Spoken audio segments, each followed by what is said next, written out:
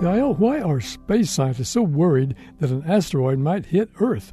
It probably won't happen for 1,000,000 years. Don, it happened in February 2013. Huh? In 2013, a small asteroid about 60 feet across entered Earth's atmosphere traveling at 12 miles per second over a populated area of central Russia. Frictional heat made it glow twice as bright as the sun, and people in its path suffered sunburn-like burns to their skin and damaged their retinas if they looked directly at it. Wow, what happened? The asteroid blew up 19 miles over Russia's seventh most populous city, Chelyabinsk.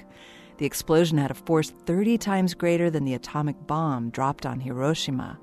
Chelyabinsk is the home of more than 1,000,000 people. Good grief, a city? Was anybody hurt? Over 1,600 people were injured.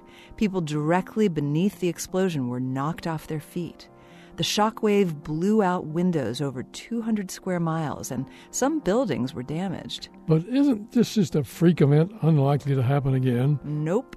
In 1908, another asteroid exploded over the remote Tunguska region of Siberia with the energy of 800 Hiroshima bombs, knocking down forests over 800 square miles. At least 3 people died.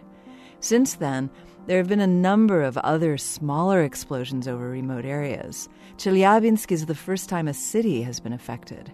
The danger is very real. The world's space agencies are mounting efforts to find ways to protect ourselves. This moment of science comes from Indiana University. There are thousands more moments of science on our website at amomentofscience.org.